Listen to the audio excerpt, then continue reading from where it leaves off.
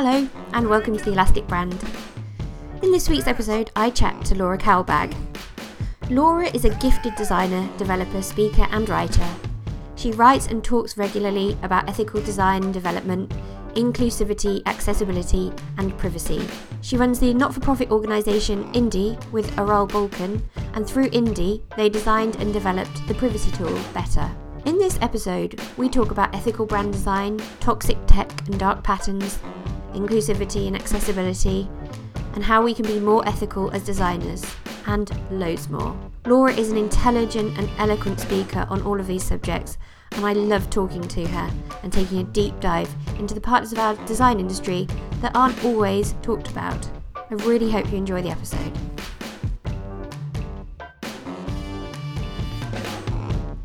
Welcome to the show, Laura. It's lovely to have you here. Thank you so much for coming on. Thank you for having me. It's a pleasure. So we're going to be talking about some areas that you are very passionate about, such as accessibility and ethical design and inclusivity. But first of all, it'd be great if you could introduce yourself, who you are and what you do. So I'm Laura Kalbag, and I'm a designer come developer come other stuff. And I have a small not-for-profit with my partner Aral called Indie, and we work for social justice in the digital age. And I've written a book called Accessibility for Everyone, and we at Indie, we make a tracker blocker that blocks things that track you on the web called Better Blocker. Mm-hmm. So that's some of the stuff that I do. Yeah, you are multifaceted, aren't you? Well, I like doing lots of different stuff. How much do you still do a lot of design work, or do you mainly focus on other areas now? I do a lot of design work, and I kind of see everything that I do as being design, because I kind of like to see design as solving problems. And so even when I'm writing code or even answering support emails, I still always have that design way of thinking about stuff in the back of my head, like thinking about, how can I redesign my process, or how can I re-explain this in a way that will be easier for people to understand it. And then sometimes I am just designing logos and icons and stuff like that. Do you do much branding work? I mean, I kind of think that branding work is all of those things you just mentioned. So, how things work. That all represents a brand, and whether it's your brand or a client's brand or whatever, I think all of those things are part of a brand. But do you do much of the kind of, traditional brand design, kind of logo mark, all that kind of thing, that we can kind of use the umbrella term brand design for? Yeah, absolutely. Same as you, I would take everything that I put out in the world is either really under the brand of what I do or under the brand of Indie.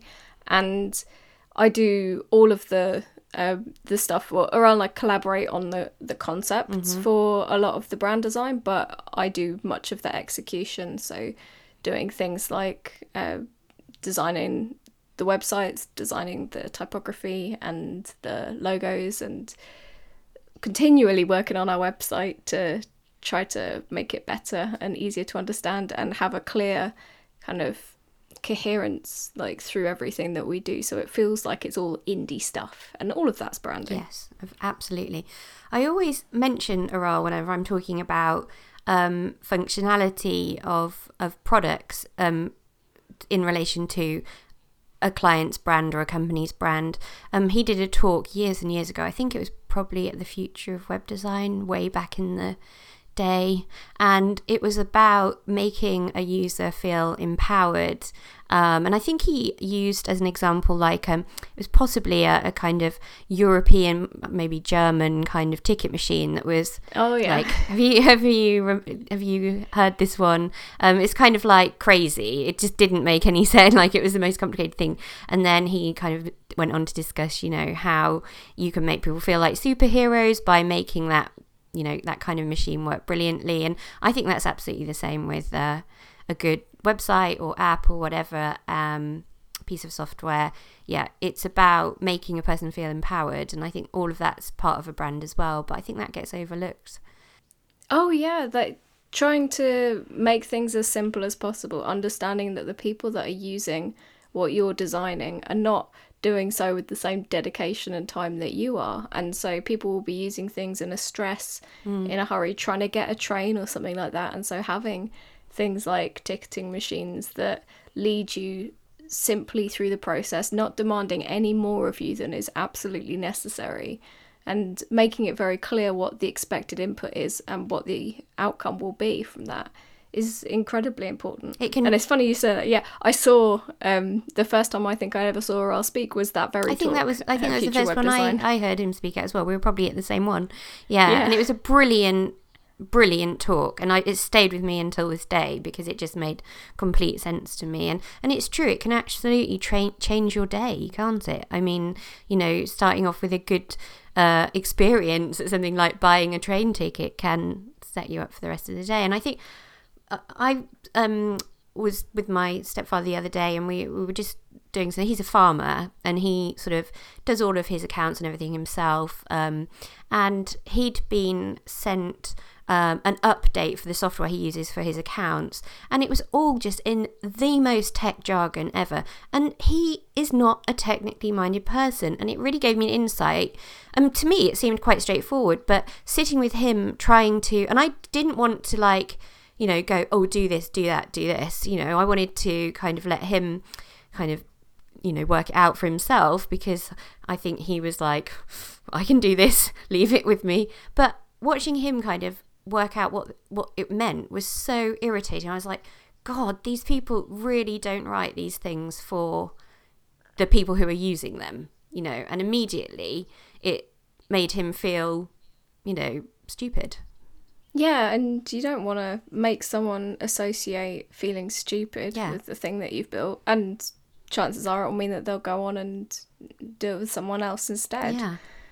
But I think that's really common. I think there's so many things that, because we're tech people, we can use relatively easy, websites, whatever, that we use every day. But I think, then I see my mum or someone like my stepdad using it, and I'm like, wow, actually, this is not a great interface at all. They're having a really bad kind of experience with this. So yeah, I think these things. Even if you think to something as simple as those 3 lines, that hamburger icon that we tend to use for menus, and people have just started using it everywhere, and they'll assume that everyone must know what it means. Like, oh, Facebook uses it, so everyone must know what it means.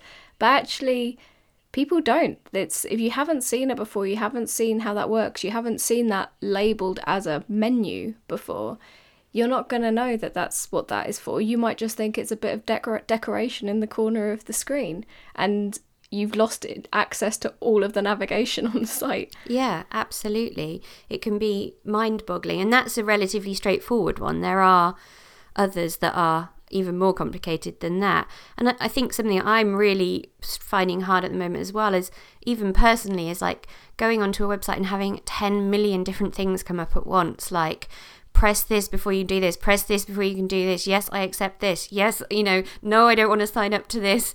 Oh God, it's like, so stressful, so much stuff without, and they're just, I feel like companies like that are just using you. They're not thinking, how is this affecting the person at the other end? Well, and often that is exactly the case, like with sites like that, things where you're being asked to consent to this and that and the other. Often those interfaces are actually designed to make you go, oh, I can't be bothered to read this, I'll just tick accept, I'll press anything to make it go away. So stressful. Yeah, and what you end up consenting to when things are designed in that way is often giving up your personal information and stuff like that, allowing it to be sold on or shared to third parties. And this is a really big problem on the web today, is this thing that we call surveillance capitalism. Yeah. Is this idea that a lot of technology is watching everything that we do in order to profile us. And so a lot of design today is deliberately designed as dark patterns, those things that encourage us to do things that go against what it actually benefits us. So do you feel that as brand designers, it's our responsibility when a company comes to us and they are wanting to, incorporate these kind of patterns into a new site or, a new piece of software or whatever, it's our responsibility to try and educate them around that? Or is it better if we don't work with people like that? I'd say broadly, it's better if you don't work with people like that, because often they don't need educating because they know what they're trying to do already. They're not interested in what you have to say. And your attempts to kind of make them do things the right way will just not get you further work with them. And often one of the biggest problems I can see that brand designers will be facing is that companies will come to them and they'll seem like innocuous companies, and they'll want you to do stuff to make things look good and be fun to interact with and be sort of enticing. Some of the examples that we like to use are things like the privacy dinosaur on Facebook. Like, it's a gorgeous illustration, it's a really cute little dinosaur, but the whole point of that dinosaur is to make you feel more comfortable with Facebook, and convince you that Facebook cares about your privacy, when what you're doing is giving up much of your privacy when you share things with Facebook. And the same goes for things like the Google Doodle that you get on the Google search homepage. People think, oh, the Google Doodle's great, it reflects our culture, it does things like represents diversity and things like that. And what they don't realise is they're being influenced to see Google as this wonderful, benevolent company, when underlying that, they are using all of this technology to exploit our personal data. And so what we have to be really careful of is that as designers, we're not accidentally facilitating people doing harmful things and making companies look much better than they really are. It's a deeply cynical mode of operation by these corporations, isn't it? This kind of behaviour. It is, and a lot of the time they just see it as that's normal. They need to make money because they need to make money for their investors, and that's the way that they can do it. It's the easiest way they can do it. So they don't necessarily understand that there is something inherently wrong, because they don't think of themselves in the position of the people that are using those products. And of course there are companies that do know exactly what they're doing wrong, and people working at them that do know exactly what they're doing wrong, and they just choose to carry on anyway. Care. No. So how, as designers, do we root out behaviours that aren't going to be beneficial for the end user? How do we kind of dig deep into because we're not all completely au fait with this. I think obviously we all need to educate ourselves more, but are there things we can do that are relatively straightforward to kind of check behaviours and check companies around this kind of behaviour? Yeah, absolutely. I think, of course, you're not expected to be au fait with everything that everyone is doing, and in fact a lot of the time companies will be trying to hide the kinds of things that are negative because they don't want bad PR, they don't want to get a bad reputation. And so one of the easiest ways to look at it is find out how a company makes money, because that is generally will show you what their intentions are. What's the thing in the product that makes money for them. And if it's something like, maybe it's a subscription service or something like that, well, maybe they're more likely to be better. It's not a guarantee, but perhaps. If it's a free product and no one pays for it at any point, or there's a lot of free products and they're a big organisation, they've got to make money somehow. And most of them will be making money by using people's data. It's a horrible thing, but it is a sad fact that that's how the majority of mainstream technology makes its money. I guess it's worth looking at their funding and where that's come from as well, with startups and the like. Yeah, and you can look that stuff up. There's the Crunchbase website. if you go on there, you can usually put in the name of any startup and it will tell you how much money they've raised and who they've raised it from. That's brilliant. Or who they've been bought by or who bought them. And so you can use that to kind of go, well, hang on a minute. They're making all of this money, but they don't seem to be, like, they've been given all this money. They don't seem to be making any money from their products somehow. So what is the return for them? Yeah, absolutely. That sounds like a brilliant resource to check out, and I'll put a link to that in the show notes. So with regards to so those are quite straightforward, well, not straightforward things, those are things that we need to be looking at as well.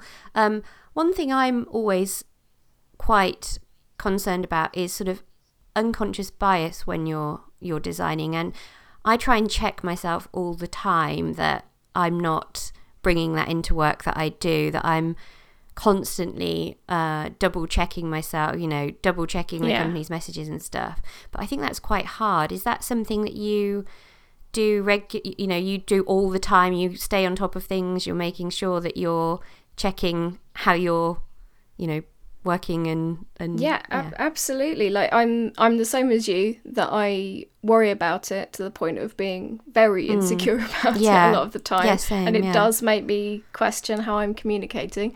I think that's a healthy amount of worry to have. I kind of wish more people in like the tech and design industries would worry about these things more, rather than getting offended when you tell them that they might be biased, which happens a lot. I think one of the things you can do is make sure that you are staying up to date on what are the issues that we have in society broadly, making sure that you're listening to diverse voices. So the kinds of media that you're consuming, the kinds of people you're following on social networks, the kinds of books you're reading, who are they by? Is it by a diverse range of people? And you can learn from listening to people and listening to their ranges of experiences. If you're a person who is empathetic and a person who cares about other people, you are likely to absorb a lot of stuff just subconsciously, just by opening up your world. But I think that you're also more likely to see, like, what language do people use for different things, like avoiding things like being racist or homophobic and stuff like that. And then you can accommodate that and put that into your own work too. And I think one of the things I've been thinking about this a lot recently, and I think one of the things we can do is just every time we do anything, think, who could I possibly be excluding with this? So am I doing something that might be ableist?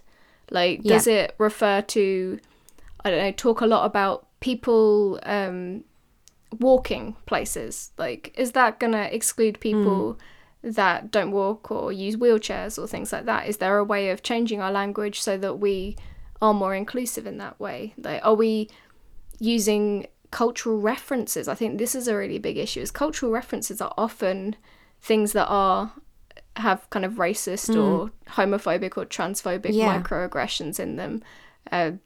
I don't know, jokes about dropping the soap in the showers or absolutely stuff like that is like, it's something, especially if it's something that's been around since you were a child, you don't necessarily think about what it means. And so it is just going through those things and going, oh, am I actually like saying something really awful here by accident? And maybe like just sticking search terms into, like with the text you're going to use, sticking it into a search engine and putting something like bias or racist or things like that, and see what comes up. What have people said about using that particular phrase or that particular term? What do they propose as a good alternative? And I do that quite a lot because it's good to be learning these things. In fact, I've probably got a good website as well I can recommend that's like a style guide on a lot of this different types of language. Oh, brilliant. Because it changes as well. Yeah. And so I will have to find that for you. It definitely, in terms can, from, a few years ago now, not really terms that we should be using. And back then they were thought to be quite progressive and forward thinking, and now they aren't. Have been new developments in how we describe things. And to be honest, I have to check myself all the time, even making assumptions about people. So assuming somebody's a man, or assuming somebody's a woman, or just saying he or she, and making sure that I don't make those assumptions about even really basic things like that. I check myself about all the time. And I think it's one of the nice things about being connected to each other via the internet is that we've been able to have a better understanding of the experience of people who aren't the same as us. And I think that's one of the reasons why things are moving very quickly, because we're all having to learn very quickly as we become connected to more and more people.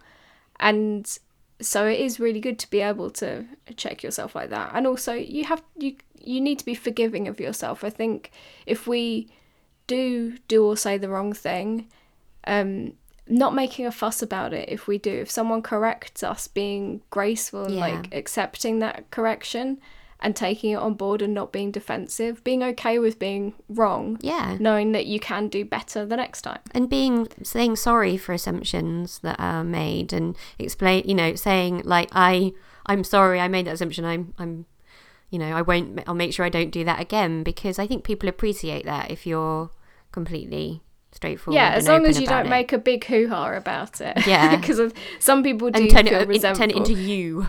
Yeah, exactly. Yeah, it's kind of makes it very performative. I found the link. So it's consciousstyleguide.com. And that's a really great resource. I used that a lot when I was writing my book to help me understand how to write about things like disability and impairments. And it's also worth bearing in mind that with things like people with disabilities or disabled people prefer different terms a lot of the time. And so you have to be very conscious of what you're using and be willing to explain why you're using a term and apologise if someone feels slighted by it. Yeah, absolutely. Just referring to disabilities and visual impairment and impairments there, one thing that I have always been aware of when I was doing sort of more, straightforward web design work was always designing for people with visual impairments, and always doing a kind of lot of background work into making sure that it was a nice experience for people who use screen readers to kind of navigate through a site and stuff, and also making sure that are using colours for people with visual impairments that work and stuff. Now, I really see quite a lot of brands still design where this just has not even been taken into account remotely. And if I have clients, sometimes I'll have a client say, I want to use this particular colour, and I'll be like, well, we can, but that will not be great for people with visual impairments to be able to see. And they're like, oh, I don't care. I've had the other one be like, I don't really care. And it's like, well, you've got to. Yeah. The number of times when I was freelancing that I ended up adjusting people's brand colours slightly, particularly when I was doing something like translating from a logo into body text or headings and things like that. Just darkening the colours a little bit so that the contrast between the text colour and the background was higher. Yeah. Because if someone, for example, if they were colourblind, so they found it harder to distinguish that colour from other colours, it would give them a better chance of seeing it. For people who do have low vision, it would give the higher contrast, gives them a better chance of seeing it as well. And so sometimes I did kind of approach that in a slightly underhand way, and like if a client would be like, I don't know why the text is looking so dark, if I really think they're not going to respond well to me saying I'm making it more inclusive, then sometimes I'd be like, oh, that must just be your screen. Yeah, definitely. It's really tough though, isn't it? Because I think I now say, I kind of say, sounds mildly threatening what I say now, but I'm like, well, you're not giving everybody, this is not accessible for everybody. You're not giving everybody the same experience. And so there could be kind of what's the word I'm looking for? A backlash. Yeah, basically. Yeah. Could be a you're backlash to that. if you don't do it, like you see Beyonce's website, someone's been suing Beyonce for not having an accessible website, so you can get a really bad reputation for ignoring people. That's the kind of thing that I say, which is mildly threatening, but like, you're breaking accessibility laws or rules, and you could potentially be sued by someone. And I think the minute people are like, oh, money, okay, well, I might take a little bit more notice then.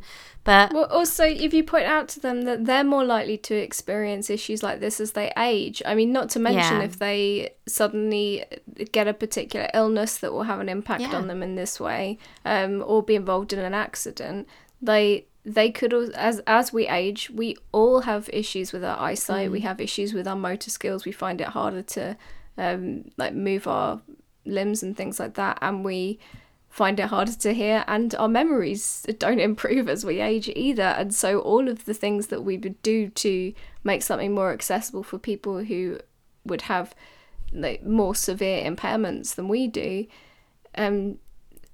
will benefit as we get older anyway. Exactly. And that's all part of your brand. Do you want your brand to be, I ignore this section of society? No. Nobody, no one should want that for their brand. I know some people don't care, but...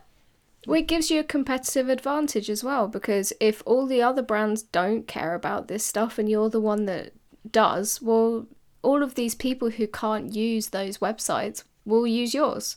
And so it actually is very savvy in that sense. I think that's the way of selling it to clients as well, if they're not particularly bothered about the other reasons.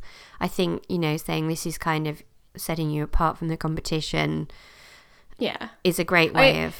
I fall between two areas. Sometimes I feel like nice and I am kindly like, oh yeah, and I can use these different things to sell it to them. And then the rest of the time I'm like, oh, they're horrible people. Like, why would I work with them if they don't care about this stuff? Yeah. Sometimes it's just not that easy, though, is it? Because you're into a project before a tiny thing will come up. It could be a small thing, and you're like, oh, I'm not, like, this has actually happened to me. Like, I'm not going to use that. I can't use that yellow because, and this might be for, say, a charity or something that I've worked. I can't use that yellow because, visually impaired people or people with colorblindness will not be able to see that. Yeah. And they're like, I don't care. You're like, oh, okay.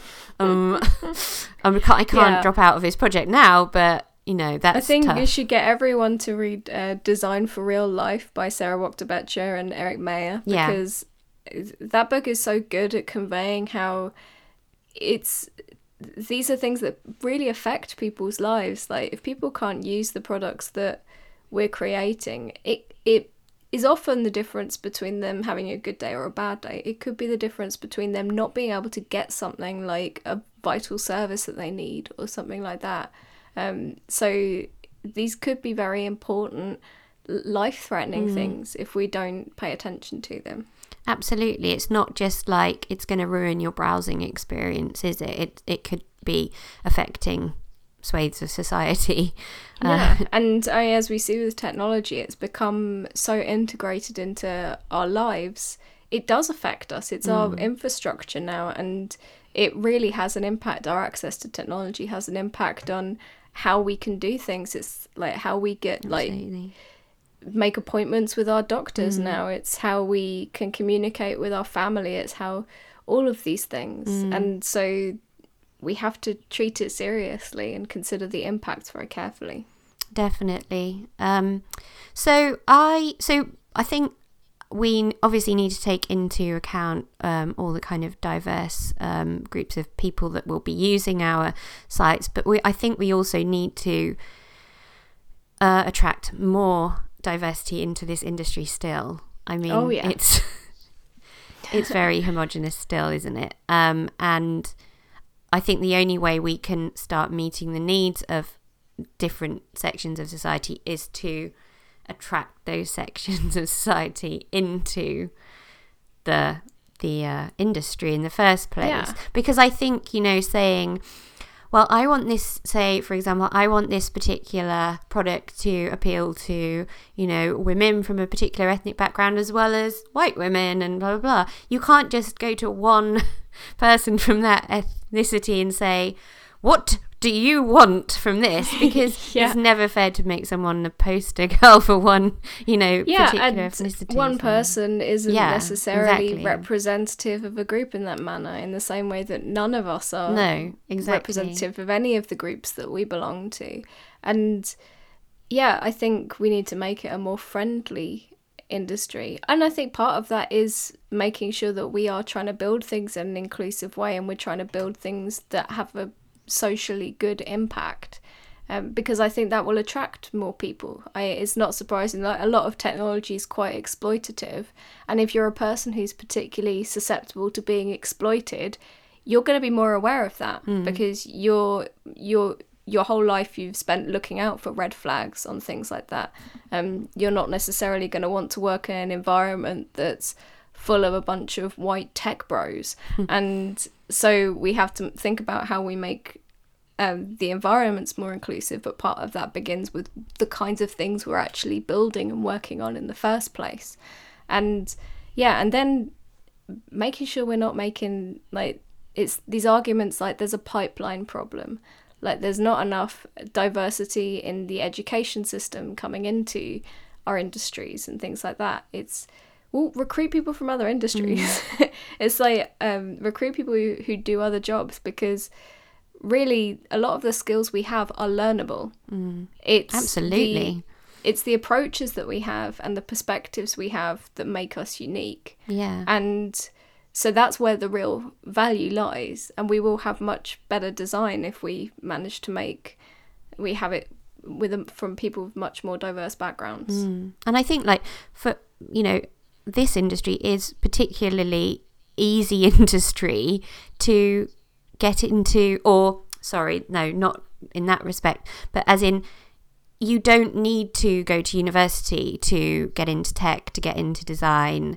You don't, it's not like becoming a doctor where you need specific, they're easily learnt skills is what I'm trying to say. So why we need to be doing things differently if we're not attracting the right people, because there's not that, barrier of entry that might be, you have to go to a specific university or have a specific income. We need to be what are the reasons that we're not getting those people in? I think part of the problem is that a lot of people who do work in the industry think they are genuinely special, and they think, the things I do are so difficult and no one else could possibly do this because I am wonderful. And they don't necessarily realise that the reason that they've got to the positions that they're in today is because they've had education, they've had financial security, and they've not had people discriminating against them at every possible point. And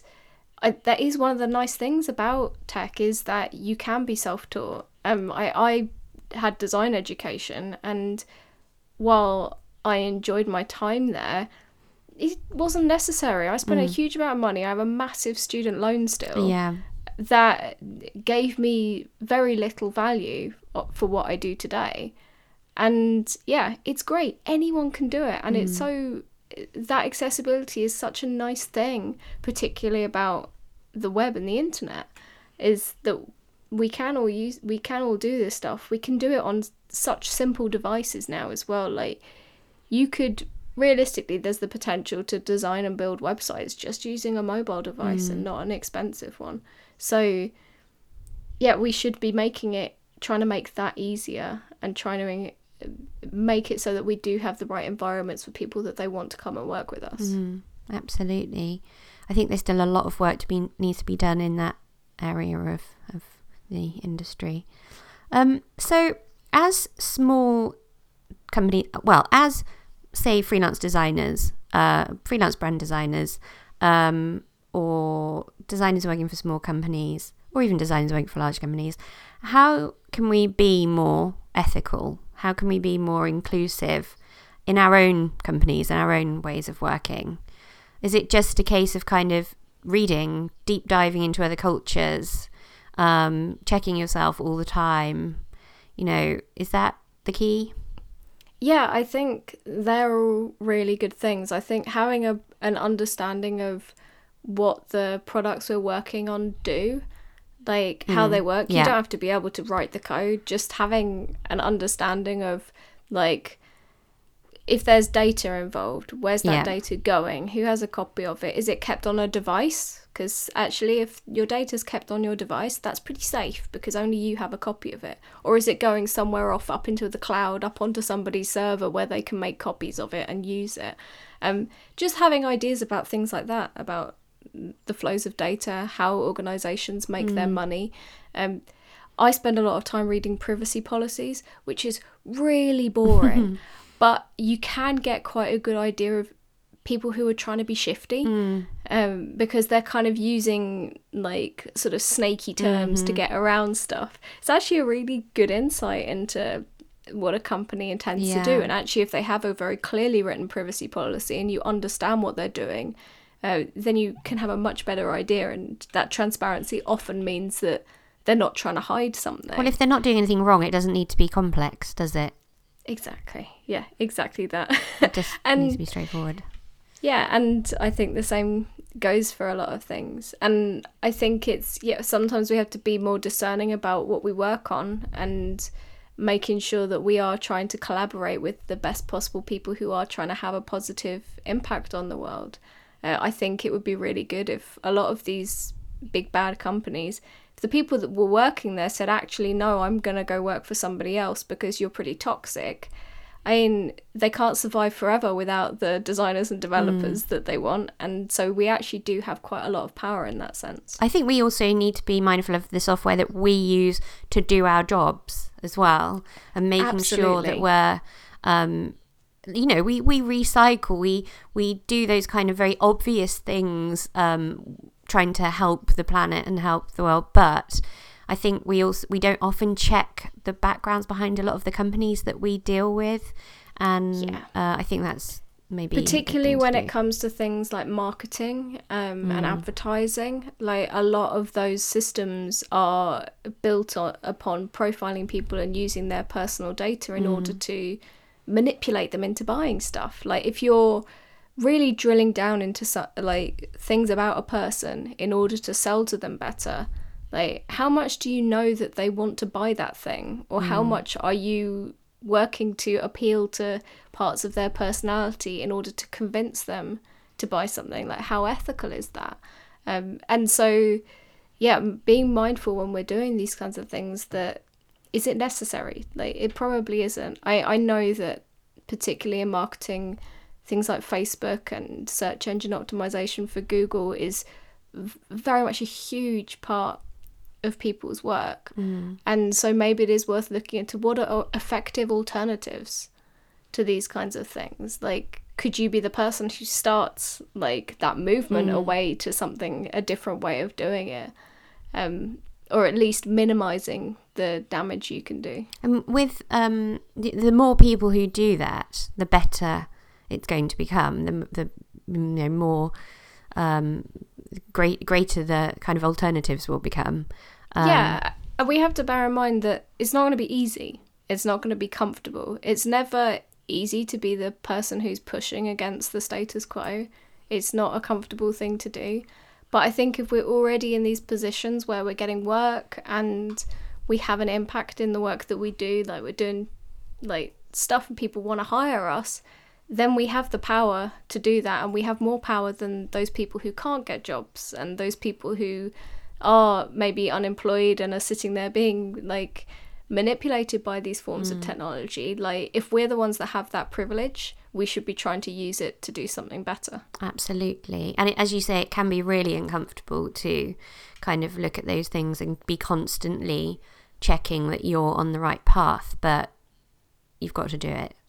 Yeah, it's the only way that, because if we look at the world around us now, things aren't going well. No. And I think a lot of that is because too many of us have just been sitting back and going, well, my life is hard anyway, and so what can I do about it? I'm just going to try to survive. But really, things will just keep getting worse if we all just keep kind of walking around with our hands over our ears going, la, la, la, la, la. Yeah. I can't do anything about it. And it is rewarding, though. It is rewarding when you find that you've made something more inclusive, that you've got someone that says that what you've done has an impact on them that perhaps another organisation hasn't before. I mean, that's really rewarding. Like, the idea that you could be putting that good out into the world is rewarding in itself. Yeah, definitely. And I think as part of the tech industry, we are in a really privileged position to be able to make proper change. I think we can definitely make change as long as we keep on the right track. Yeah, and we have to like kind of embrace some of that awkwardness as well, because if you think about it, if you're managing to make a situation really awkward, you have power. Definitely. And that's the way I keep trying to think about it whenever I have an argument with someone about these things. I was going to say, actually, I have power. If you're pissing people off, it tends to mean that you're saying something that's worth being said, really, isn't it? Yeah. Earlier this week, for the first time, I got a name alert because someone was calling me a social justice warrior on Reddit. Wow. And I was thinking, hey, you know what? If people are saying that, I must be doing something right. Oh my God. Yeah, exactly.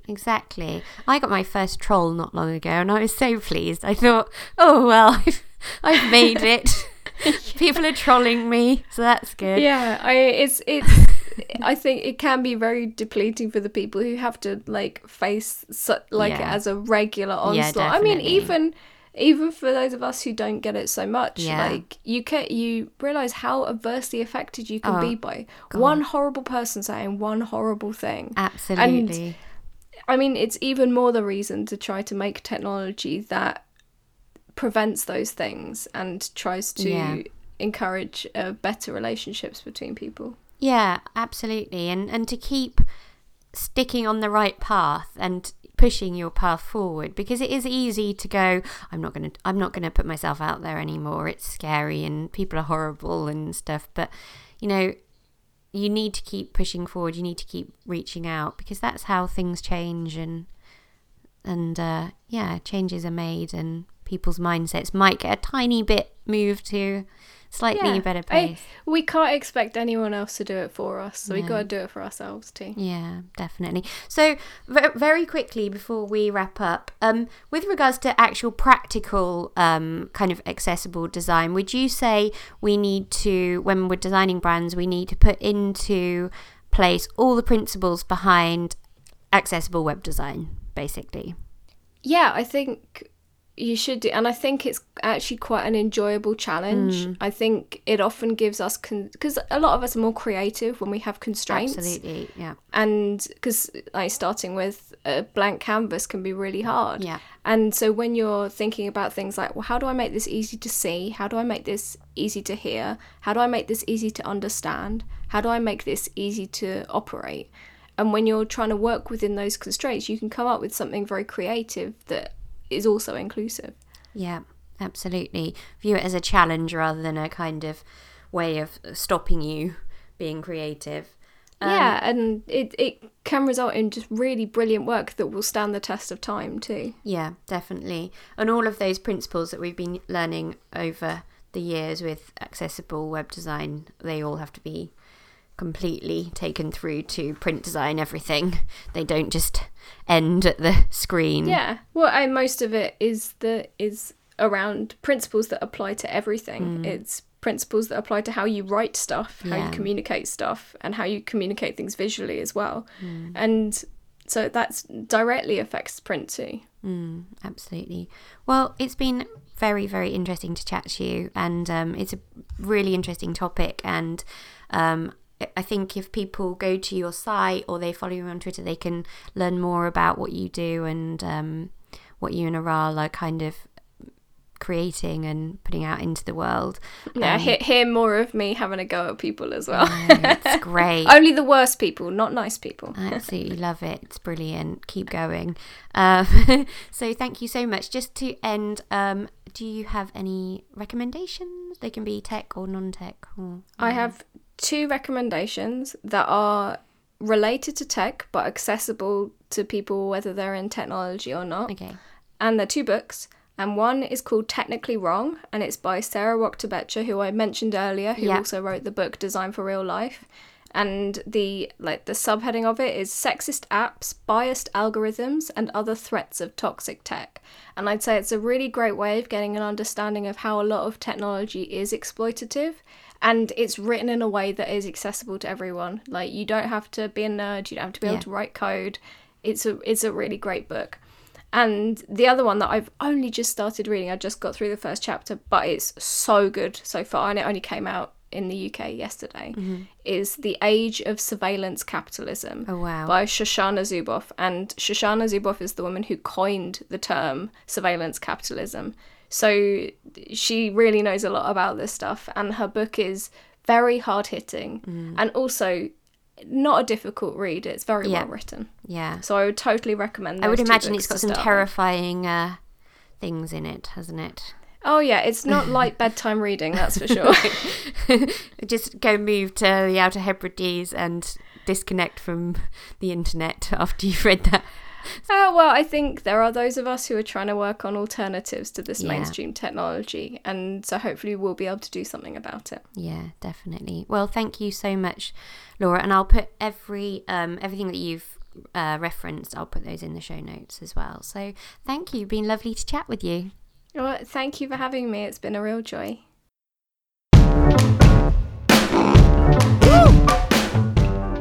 That's all for this week. I really hope you enjoyed the show, and a huge thank you to Laura for being such a great guest. I'd love to hear from you if you have any comments or questions about the topics we discussed this week. You can tweet me at Liz_E or at ElasticBrand on Twitter, or email me via the contact form on the website, theelasticbrand.com. You can also find links to everything we discussed on the show on the website, and you can subscribe, rate and review on iTunes. You can also find us on Spotify and pretty much anywhere else that you get your podcasts. So, see you next week. Bye!